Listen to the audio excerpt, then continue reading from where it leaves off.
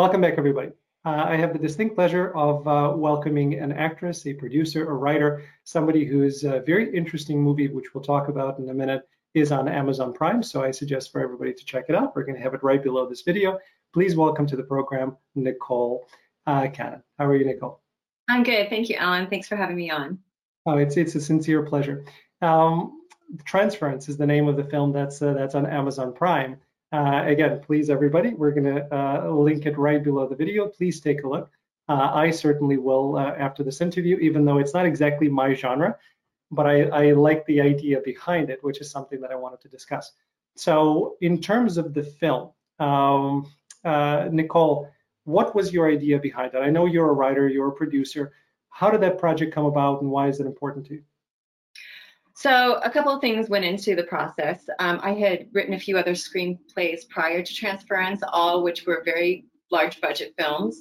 And I was having a little bit of a hard time getting anyone to read my work, much less make it into a movie. So my goal in writing Transference was to write something that I could shoot on a budget and produce it myself. And so when I thought about all of the different ideas that I had kind of mulling around in my head, I knew that I wanted to tell this story specifically. Part of it was also because I was taking this class. It's University of Santa Monica spiritual psychology class, which has a lot of stuff about integrating some and doing shadow work and just healing some of traumas from the past. So I knew that it would fit right in with that class. It was our second year project. It was a Sacred Yes project. And I was like, yeah, I just want my voice to be out there as an artist. You know, as an actor, I never really felt like I got to say what I wanted to say as an artist. I'm always moved by the cathartic, story, the one that just actually hits you in that way where you're like, you learn something and you take something home from that. And so I wasn't getting those opportunities as an actor. And I was like, well, what are you going to do about it? Like, why don't you start writing? I'd seen a public service announcement in 2005, which was hit me in a very deep way. It was a little girl pushing a dead girl on a swing. She was pulling a dead girl around in a wagon. She was on a seesaw with a dead girl, and it said, survivors of sexual abuse have to carry a dead part of themselves around with them for the rest of their lives. And I related to that. As a sexual abuse survivor as well, I went through a lot of work to heal that trauma. And I wanted to share that experience in a cinematic way that kind of maybe could help other people who have suffered abuse, maybe help them in their journey. Yeah, well, thank you for sharing. I appreciate that. And thanks for creating something that hopefully will be a mechanism for healing for others. Are you comfortable telling us, more about what happened to you and how you said that it took you a while to actually go through that process? Yeah, I can share. I'm going to not give gory details. I don't think we need that. But from about 2 to 4, there was an older cousin. We actually called him uncle. And then there was also a male babysitter who, I had sexual abuse. And I think that because it was at such an early formative age, I sort of had some sort of identification of that being like what I was for in relationship to men. So I actually saw how that patterning followed me throughout my choices in my partnerships and other relationships, and even just with my own kind of self-esteem and how I saw myself. It happened as early as 2, and there were other instances throughout my life growing into a woman where there was, sexual assault, from men, various men. And I kind of got sick of either attracting this. I don't know whether I was necessarily blaming myself, but I noticed the pattern of it. And I was like, I don't want this to be who I am and how I'm identified. I went to a spiritual retreat in India, and I started doing some really deep introspective work. And it emerged about the sexual assault, and I saw how it was actually followed me throughout my life. And I knew that this is something that I wanted to get out from underneath. like one of the goals there was forgiveness, which I was not able to come to at the time. It was just too fresh for me. I was still too raw and too hurt. And so after about 10 years of like therapy and, different kind of self-help groups, and Hoffman process was a huge, element to my healing that helped me kind of understand, the circumstances which brought me into the situation of abuse, so that I could kind of see it more from an outside perspective and finally heal and forgive. So, yeah. And do you find that, again, going through that process and, the many different iterations that it took, that you're at a place now where you feel whole, where you're not hurt, or where your relationships have changed in a positive manner? I definitely am not attracted to the misogynistic kind of emotionally unavailable guy anymore. So I think that I definitely had some healing within that. I think what happens is there's a deep patterning that goes on when you are abused as a child. You take it on as if it's your fault. So then you tend to attract or look for something that's going to validate that belief that you have about yourself. So there's so much shame that goes on in that. You think you have this like narcissistic superhero complex as a child that thinks that you're responsible for everything, or you can control everything that's going on in your life. So then you take on the blame and the responsibility for the thing that happened, thinking that if you were just different, then that wouldn't have happened to you. Like if you were better, or if you were a good girl or whatever, this horrible thing that happened wouldn't happen to me. And so I think, it took a lot of repeating patterns for me to kind of go, wait, this isn't me. This isn't who I am. This was my circumstances. And I have to actually change how I see myself, so that I'm not going out into the world leading with that identity or that identification. Yeah, well, it's a process, and thank you so much. Again, I know this is not easy to talk about, and I appreciate you sharing, because I know that, for our viewers, there will be more than one who certainly will echo with that, and maybe that'll help them in their life. So I appreciate that. One of the things that I've never mentioned publicly, so here's my part of the experience, and I was touched by the fact that it happened to you as a child. When I was a child, I was in the hospital.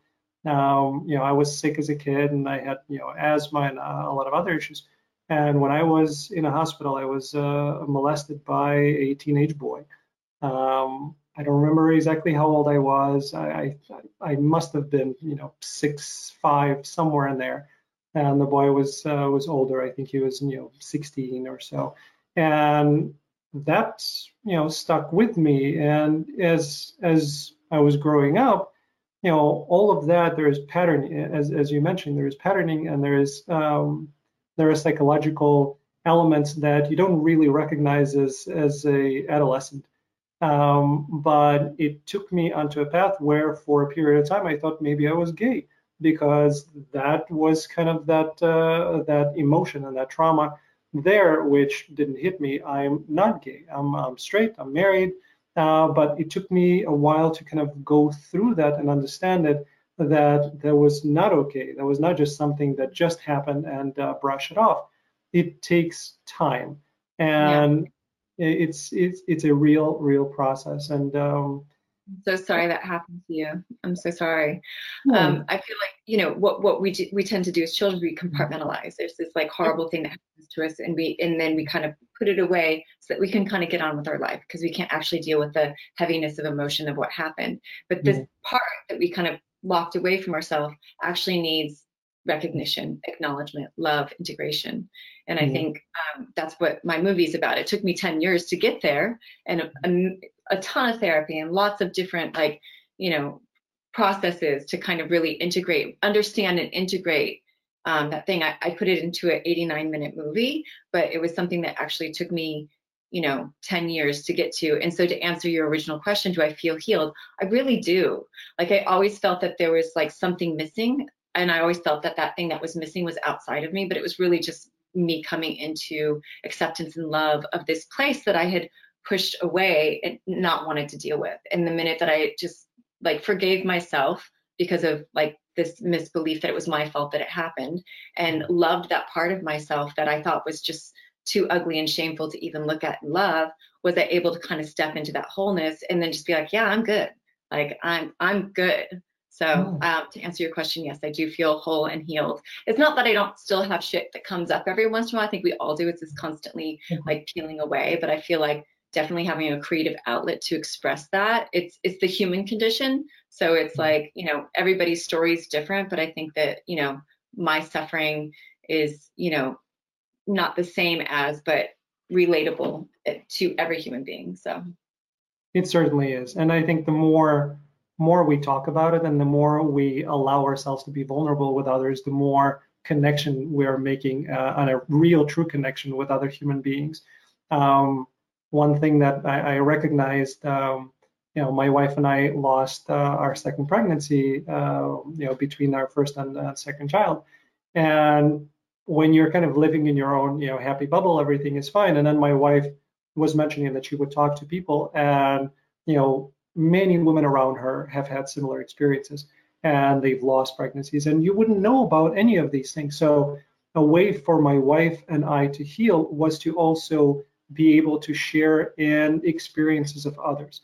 And that type of genuine connection, and that's one of the positive things in social media, as opposed to a lot of the negative things in social media, is the ability to have a communal experience and to share and to really help each other out. So thank you for sharing that. I'm really happy that it helped you. And when it comes to forgiveness, when you were talking about that, I think again the first and the most important forgiveness is forgiving yourself.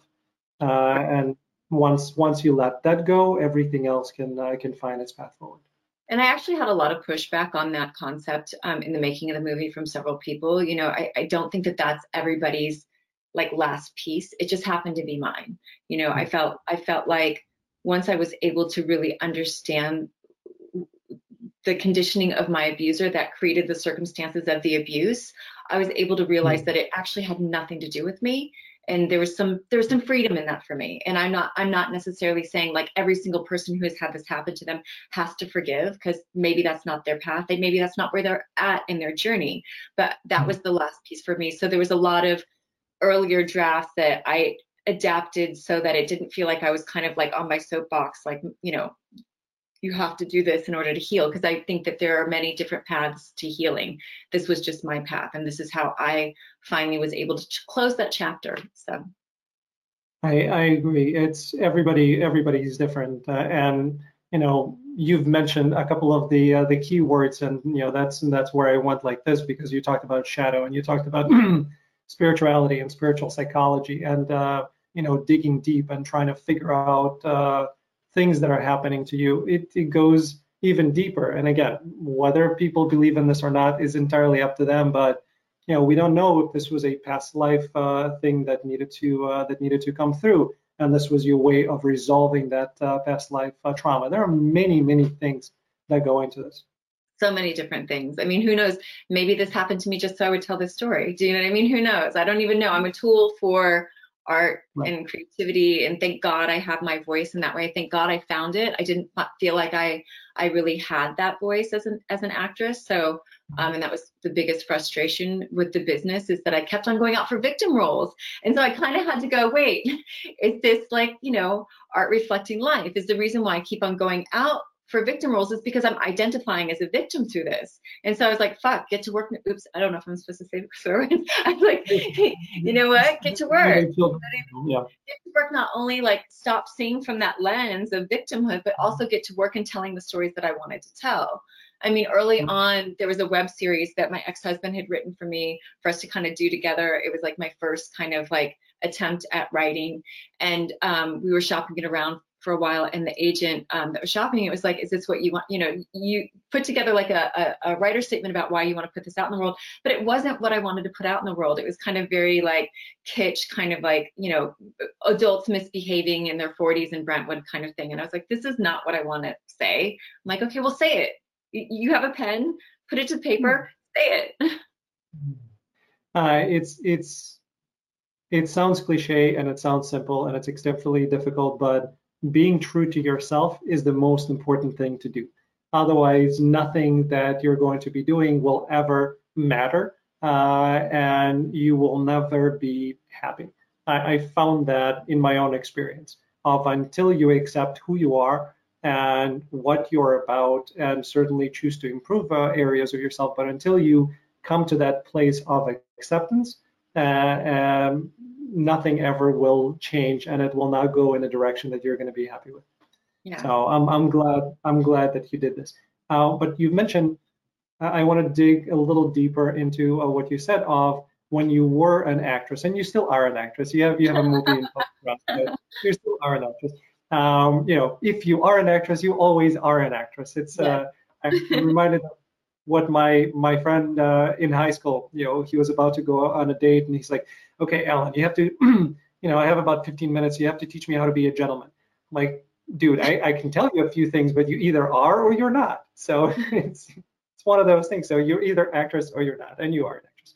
But when you mentioned that you didn't have a chance to kind of speak through that experience, there was one part that certainly was, how you saw yourself, how society, reflectively saw you, because as spirituality and self-help has told us, the world outside is nothing but an expression of what you are within. So I perfectly understand that. But from the industry perspective, putting that first part aside, did you feel like, as a beautiful woman, that there were not enough roles that were allowing you to kind of, be in your own voice, and that were putting you in a specific box? I love that. I love that question. Yeah. So yes, I will always be an actor. 100%. I'm a storyteller at heart. Like, the empathetic campfire is just where, like, connecting to humanity, being able to explore character through story. I love all of that. I miss it deeply. I just haven't done it in quite a while. So the year before I retired, I was flying back and forth to Canada. My ex-husband worked a couple jobs in Canada, so I was able to get my work permit. And I was getting opportunities there that I wasn't getting in Los Angeles. In Los Angeles, I was going out for, like, guest stars on episodic television and soap operas. In Canada, I was considered a little bit more of, like, a bigger fish at the time. And so I got to go out for this part on the Fargo pilot that was, like, so charactery. And I was like, oh, I loved it. And I, like, literally no makeup, scruffy. And I knocked it out of the park. Literally, it was like my most favorite audition. And I actually called the showrunner agent. I mean, like, look, can you make sure they see the tape? So yes, 100%. I felt like I was typecast. I don't feel like very many people understood the depth behind the exterior. So I didn't really ever feel like I was being offered those parts. I found it on stage. I definitely found, I got to do, they adapted Rex Pickett's book that they had made into a movie, Sideways, into a play. And I got to play Virginia Madsen's character on stage. And I felt that was the most fulfilling time for me as an actor, is being on stage. There's something about having the audience. It's just like, it closes that artistic circuit. I think that what I realized with the acting business and television, I felt it less when I did films, but in television for sure, I just felt like a cog in somebody else's wheel. I felt like, I would, do 10 auditions, book one, we'd go shoot it, they'd edit it, it'd amount to like 10 seconds of screen time, 5 of which I could use, and I'm putting it on a reel, and I'm like, this is who I am as an artist? It's not, you know what I mean? It's not represented of me as an artist. And I also felt like there was no closing of that artistic circuit, in the sense that, like, you do your work and people see your work, and then you get feedback from your work. On television, I didn't feel like I got any of that. Whereas on the stage, you're getting that feedback every night. So you're constantly growing and evolving your craft, because you're like, every night you're up there on stage and you're doing your thing, and you're connecting with the other players. And there's also a connection with the audience, and you kind of actually know how it's hit, how it's landed, how you've connected with the people who are receiving it. And I think that's really important as an artist. And I found when I was writing, I had a tangible, thing for my creativity. I could hold it. And then, realizing that it wasn't enough just to have, a script. I needed to actually see it on the screen. So yeah. That makes sense. So is that why, or one of the reasons why you, quote unquote, retired before? Like, I've done a couple of friends' projects, so it's not like I would say no to a job. The business wore me down. It was just at a really difficult time of my life. I was, having little bit of difficulty in my marriage, so I was like focusing on family, and just got worn down by the business. Yeah, so yeah. I understand that. So, do you feel more invigorated right now with the project that you wrote and that you produced? Is this a entryway back into the business? Definitely an entryway back into the business. There was talks for a while of me playing Camille in the movie, and I was like, that's just too many hats for me to wear. Producer, actor, writer. I was like, not interested in that. I loved being on that side of the camera. Like I feel like I might even try directing my next project. I have a Burning Man comedy. I think it has a lot of like commercial potential. I have a couple of ideas for short films that I want to, that I want to kind of, try my hand at directing. I love being on that side. I know I write like an editor, and I know how to communicate to actors to get what I want, and I know what I want it to look like. So yeah, no, I love that side of the camera. It's fun. Editing is amazing. Like, yeah, no, it's really fun. I like it. Okay. Do you see? I know. I know as an actress, you have another project that we mentioned that we'll put a link on right below. That's in post-prod. But do you see yourself getting back in front of the camera if you find the right project that allows you to be in a role that you like? Yeah, 100%. Just like doing a favor for a friend, and the grind. Yeah. Rivers, the upstream story. That's the one. That's my director's other film, and he just called in a favor. He's like, "Can you be in this?" And I was like, "Of course."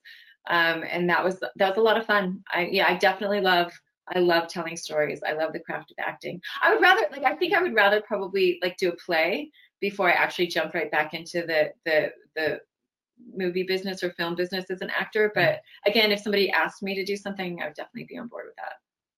See, what would be, again, this is the global thinking part of me as a human experience aspect of it, but it would be interesting that now that you've gone through the process of healing, to see if now you're going to be called in for roles that are no longer playing the victim. I know. It would be interesting for me to see. So please, I'll track things as they go forward, and I hope that that's what happens. But either way, you're going to be writing your own story. So if at any point you decide to step in front of the camera, it could be on one of your projects as well.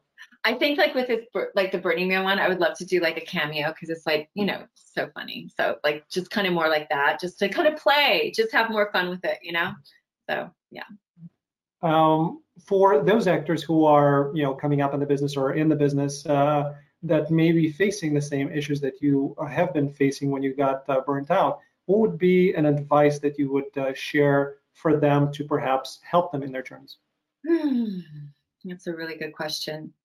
I think it's important, to have a really good, like, I want to call it a spiritual practice, but I think it's more like self-care. So for me, it's meditation, it's yoga, it's time in nature, just really connecting with self and what is important to them and their purpose, and seeking out that purpose in everything that they do and in every project that they meet. I think I had this really great teacher, Diana Castle, from the Imagine Life. She was amazing because, she really helped me understand character and story, and that, seeing through the eyes of somebody who, in the language is saying, have to go to party versus a want to go to party. That's a different life perspective, and really getting to dive into living through that filter, that lens of a character. So then, I think when that happens, you tend to like maybe get the victim role and really dive into the world of that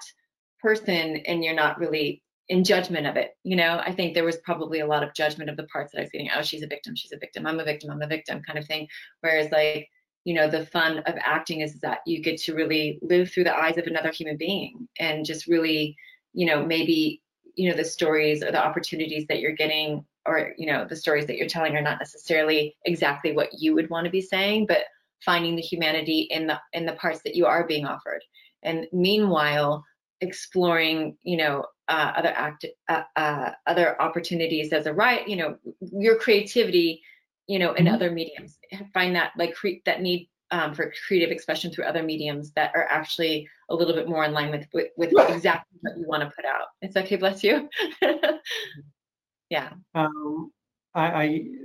There is so much truth in what you just said, and I think it takes a while for the actors to realize that just because you have certain experiences that you can use in order to understand your character and to pull on from your character, does not mean that those are the best experiences for you as an artist. It is much more rewarding and much more interesting and offering much more growth to you as an individual, as an artist, as a human being, to play characters that are different from you, the ones that you haven't had the same experiences of, because then you can expand your prism and you can look at the world through really a different perspective rather than just in a bad way regurgitating kind of your own path. And it takes a while for actors to understand that, because they grab onto something that's familiar and they can't move forward. And I love that you phrased it. Thank you so much. I mean, I worked on Streetcar for a really long time. I worked on Blanche, and I remember my mentor Diana Castle was saying, the Stella role. It's like, how can I play an abused woman? I was Blanche, so, but how can you play abused woman? It's like, well, if you have judgment of the character you're playing, you're never going to be able to see from the perspective of that. So trying on somebody else's humanity, it only expands your own being. It only expands your own empathy. And so it's like, it's such a beautiful gift to have, to be able to go out into the world and come into acceptance of many different types of personalities, because you understand that their self-expression is coming from a set of circumstances that you've never lived before. And then you get really curious about another person and like, well, what are those set of circumstances that has this individual's self-expression be like this? Like the quirks, the nuances, even their physical, being, like the way they walk, their tics. You get really curious about people through empathy when you're an actor. And I miss that, but I get to do it with writing. So, but it's like being able to kind of emulate that is really fun. Yeah, and the key to being able to not be of judgment of others in life and in acting is to first master self-love. Because once you are able to love yourself, that means that you accept yourself. That means you understand that you are not perfect and you have many things that are different parts of you. Then you're able to appreciate, understand, and be more curious and accepting of others. And that way you're never going to be in judgment. Well, never is a big word. You will less frequently be of judgment of others, because you will understand what everybody has to go through. And that's, once I learned that part, it made everything else much easier for me. Good, that's awesome. It's nice that you had that journey of discovery and acceptance. Yeah. You're an actor. Are you pursuing acting in Chicago? Are you doing anything right now? It's interesting. So I wanted to be an actor as I was a kid, and acting was my dream, my ambition. I was acting in plays. This was in Ukraine when I was there, and I was 100% certain that acting is what I was going to do with my life. And then I immigrated at the age of 14 with my parents. They said, listen, we came here for you to have a better life and for you to have a chance at a existence that doesn't have all of the problems that we came away from.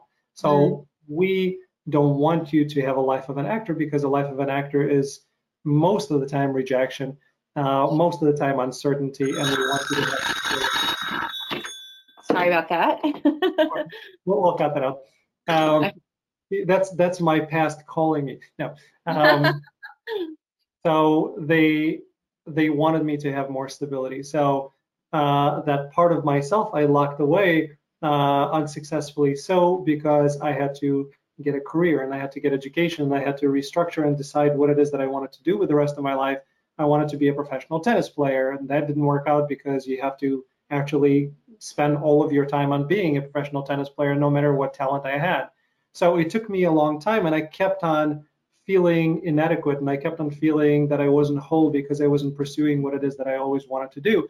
So throughout the rest of my life, I kept on taking classes, and then I would go and grab, and I did a project, and I would do something else. And until about 3 years ago, I didn't really allow myself to pursue acting. And then for 3 years, I was all in it. But being in a secondary market of Chicago, you have certain level of opportunities, and it takes time to build everything. And I'm not in LA and New York. Also, I'm a 45-year-old, married man with 2 children and responsibilities and a job. So there are all of these things that kind of come in, and then you have to decide what is it that you want to do with your life and what are your priorities. And through this show, because it's been a process of self-discovery for me in speaking to actors and speaking to producers and directors and people in the industry who are doing what it is that I love and that I'm good at. I have some talent in acting, but it allowed me to come to a place where acting for me in this particular lifetime, I don't know if it's going to be a full-time endeavor. It'll always be a part of me to whatever extension it's going to be. And if an opportunity comes along and I get a regular spot on a TV show, I am very happy to change my mind. But yeah. I don't know if that's going to be a part, and I've finally kind of took that burden off.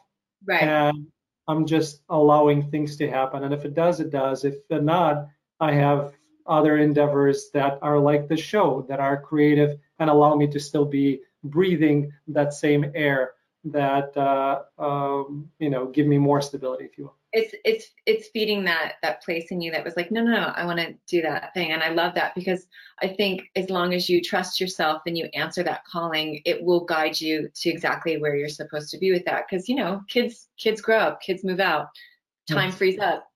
It's never ever too late. So there you go. No, and again, having these difficult conversations with my wife, talking about marriage at the moment, right? I've been married for almost 21 years, and my wife has been through all these roller coasters of, my businesses and my acting and my other endeavors, and I'm the creative person that needs to have things that I'm working on, otherwise I don't feel like I'm alive, which is a blessing and a huge curse. So having these conversations with my wife saying, look, I can't continue being on this roller coaster. We need to have some foundation and some stability.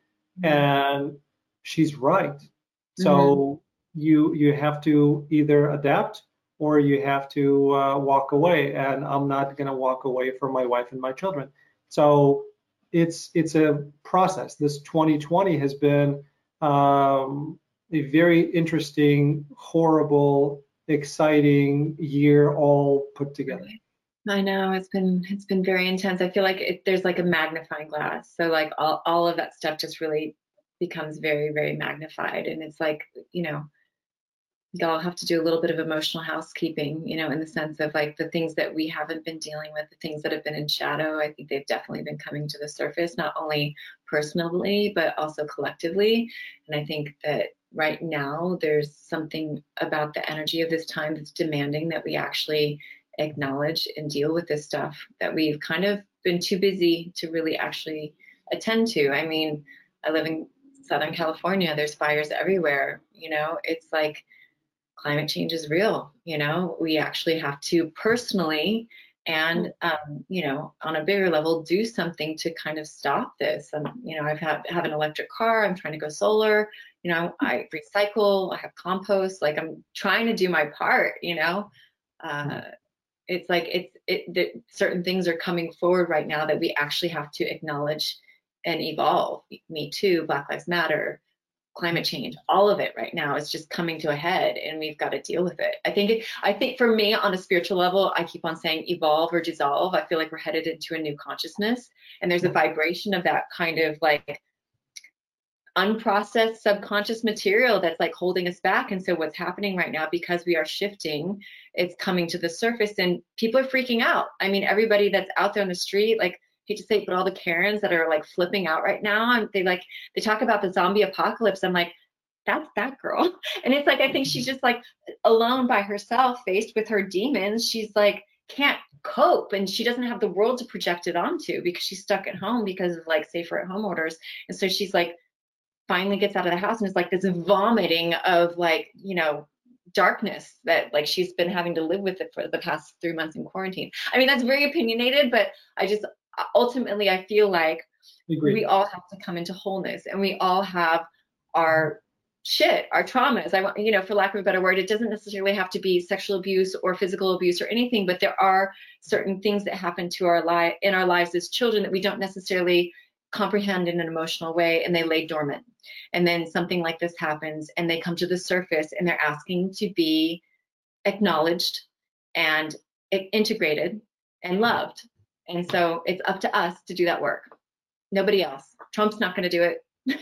Sorry.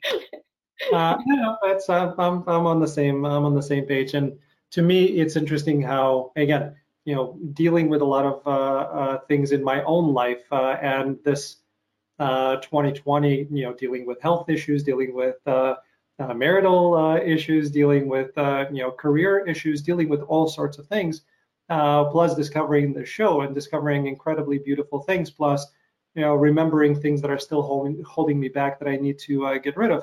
But that's the microcosm of it. Looking at our country, if we were looking at our country from just a purely human one-person perspective and looking at it from the macro side, you see of all of these same energies, all the same things that you were just talking to, and Trump and the people that are fear-based, you know, without judgment for anything, and feel free to believe politically what you want to believe, but there is fear-based and there is love-based. There are things that are uplifting and there are things that are holding you back. This same struggle is happening on a macro level to our country. And until we resolve it, we're not going to be able to move forward. So that is what's happening with our country, and it's horrifying to see, but I think it's a necessary process that we have to go through in order to continue evolving and grow as a society. And I think that is the key word, evolved. You know, I think that you know, we are, what I learned in my understanding from my time in India is that, you know, life is 100% suffering, the Buddha believed, and it's an equation. There's physical suffering, there's psychological suffering, and there's spiritual suffering. And Americans live pretty well. We don't have a lot of physical suffering, but we have a huge amount of psychological suffering. And so the evolution that needs to take place is on that level right now. And I think that this is an opportunity for everybody to maybe kind of just step it up a little bit and like work on all of that stuff, like by being confronted by a lot of, just in that kind of same way of, you know, we don't see the world as we as it is, we see it as we are. So that projection that we have on the world right now, it's up to us to kind of really work on ourselves in a way that what we are projecting is love, it's not fear. And going back into, I just wanted to say one more thing, because judgment's come up a couple of times, because I think it's really an important thing for humans to have discernment. We need it, you know. And I think the difference between judgment and discernment is is like, that person is bad because they're doing this thing. And so it's like, you know, when somebody's kind of working through their karma or their process or stuff like that, and their stuff comes up and we see it, it's like shaming them for that piece is not going to allow them to come into self-acceptance and love. And so I think it's really important that when that stuff is happening, to still be meeting it with not only a place of love of other, but also helping them find love for themselves in those moments. So the judgment piece is more of a discernment of what's happening to help facilitate that healing through love, versus like, that person's just a fucking asshole kind of vibes, you know? And isn't it tough, even for us who, you know, I'm sure we're going to be called, you know, liberal tree huggers, but isn't it tough to... I am not. I don't care. Right, I don't care that either, and I'm fine with it. And by the way, what's wrong with hugging trees? I love hugging trees. The cool thing is when the trees hug back. I mean, you know, I don't know. Yeah, I mean, it's like the most amazing thing. Tree hugs are awesome. They're great, but I found it to be so difficult.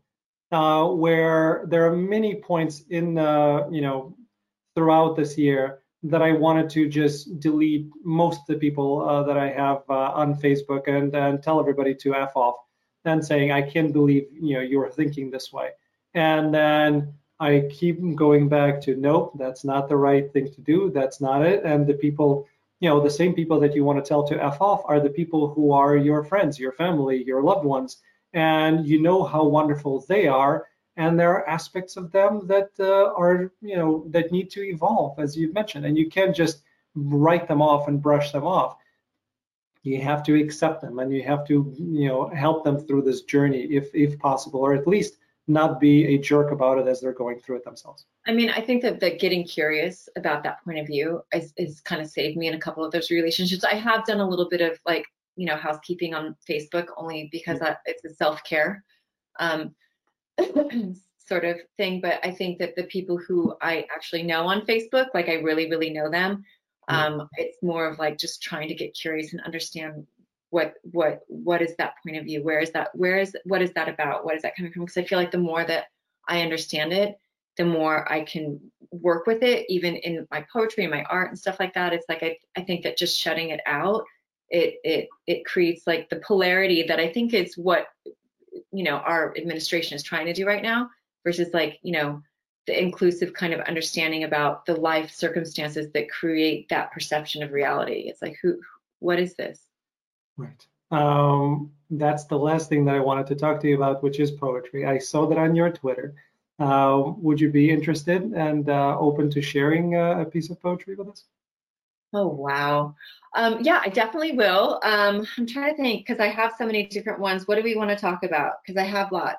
I did a couple. Do you know what you want to hear? No, I'm going to share. I'm a poet as well. This is okay. Why don't you do yours first, and then I'll listen to yours, and then choose a piece based off of what you write. Okay. I'm going to find one. It's long, but it deals with what we were just talking about. As recent as August 16th. So this was just a month ago. That deals with what we were just talking about, and then I would love to hear one of yours if possible. And my dad always tells me that my poetry is way too long, as these shows tend to be as well. So I apologize to anybody who thinks that way. Dear people who live under red, white, and blue, please pause for a second. I'm talking to you. There's no longer months, but just days till election, and it doesn't matter who's gained your affection. What matters right now is what's happening here. And if you just look, it's abundantly clear there's so many forces that want us divided. There's so many voices that are just one-sided. There's yelling on streets, and there's fighting at home. How many of us are just feeling alone? There's stresses from COVID. There aren't enough jobs. The last thing we need now is more angry mobs. The places we used to look to for support are now echo chambers and trolling for sport. Objective reporting of news is corrupted, resulting in flowing of truth interrupted. It seems like we're lost and forgot who we are. Would we recognize us when looked from afar?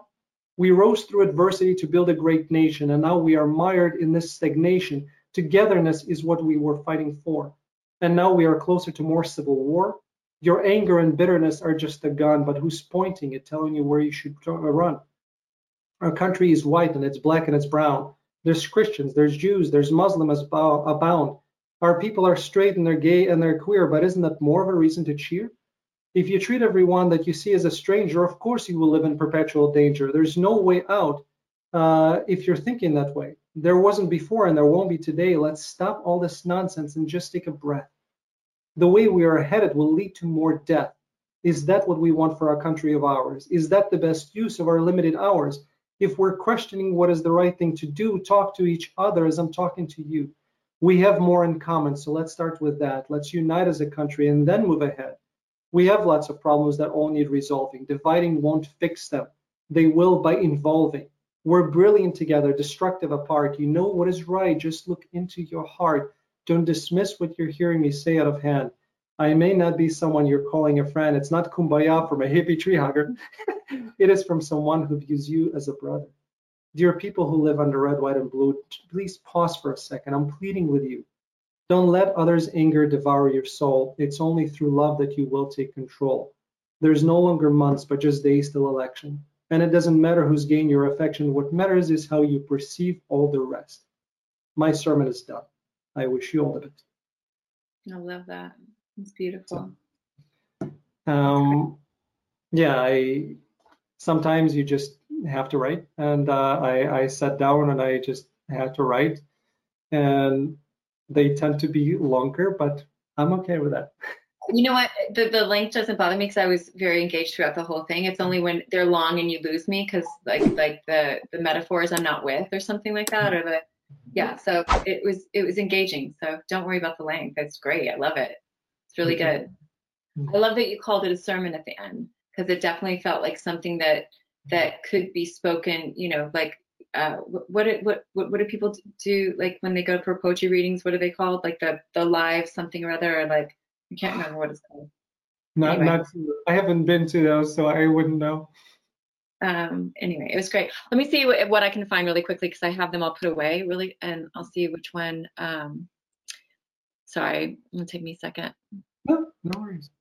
I know I sprang this on you, so but. Oh no, it's okay. That's where we went naturally, so I'm about it. Okay. I really like this one only because it's like I wrote it quite a while ago. It's really pretty. Okay, let me see that one. Or nah, I'm not gonna do that one. This one's on my Instagram page. I really like that one. It's like what I wrote when I was first in lockdown. It's really more current. So I think I'm gonna do. I kind of like this one too, though. This is pretty good. Okay. Listen to me talking about how great my poetry is. I'm awesome. Okay. Let me just look at them really quickly, just so I can just see what's there. Sure. I feel like this is kind of a little bit in alignment with what we've been talking about too. Let me see. Sorry, it's taking me a second. Let me look at this one.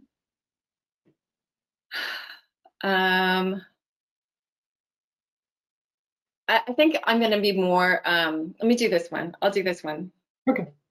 So my writing teacher, Jack Graves, he's awesome. He's actually teaching online classes. So if anybody wants to like do an amazing creative writing class, I highly recommend it. He's got all these really cool tools. But I've been in it for such a long time that now we do, you know, write like Bukowski or write like he'll assign certain poets and you read that poet and then you see what emerges from that. So this is after reading a poet called Ellen Bass.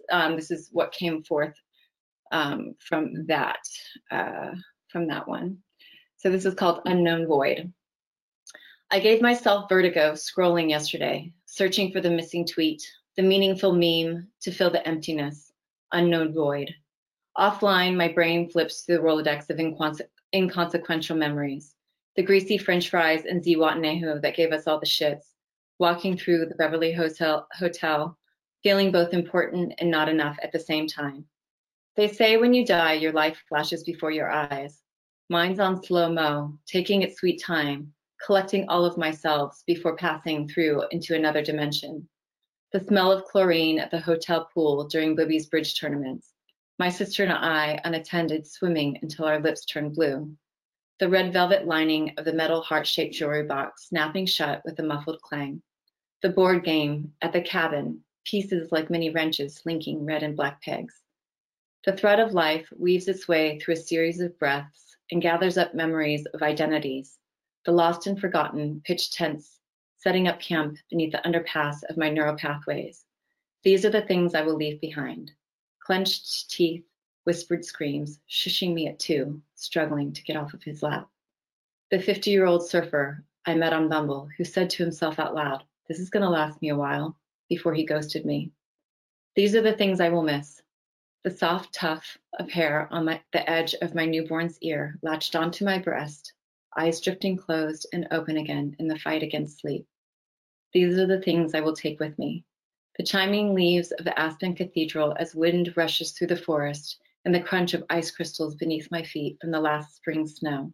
This is where I'm going, dissimulating into the cacophony of wild birds in Belize at dawn, dissolving into the intense stillness like the low flat energy of the desert in Joshua Tree, merging into the electric green strobe light flash of the last kiss of the sun being eaten by the sea. I love that. So visual, and the images are bringing emotion, and it was very, very lovely. Thank you. Thank you. Yeah. Let's end with that, because okay. I think this was meant to be a wide-ranging conversation. I just didn't realize that we were meant to meet at this moment and talk. And I'm thankful, for the universe to bring us together at this moment. So hopefully this conversation can be of service to others. And best of luck to your movie. I'm very happy that you started writing and that you've reached a point where you feel whole again. And I hope that continues and is becoming something that only you spring from.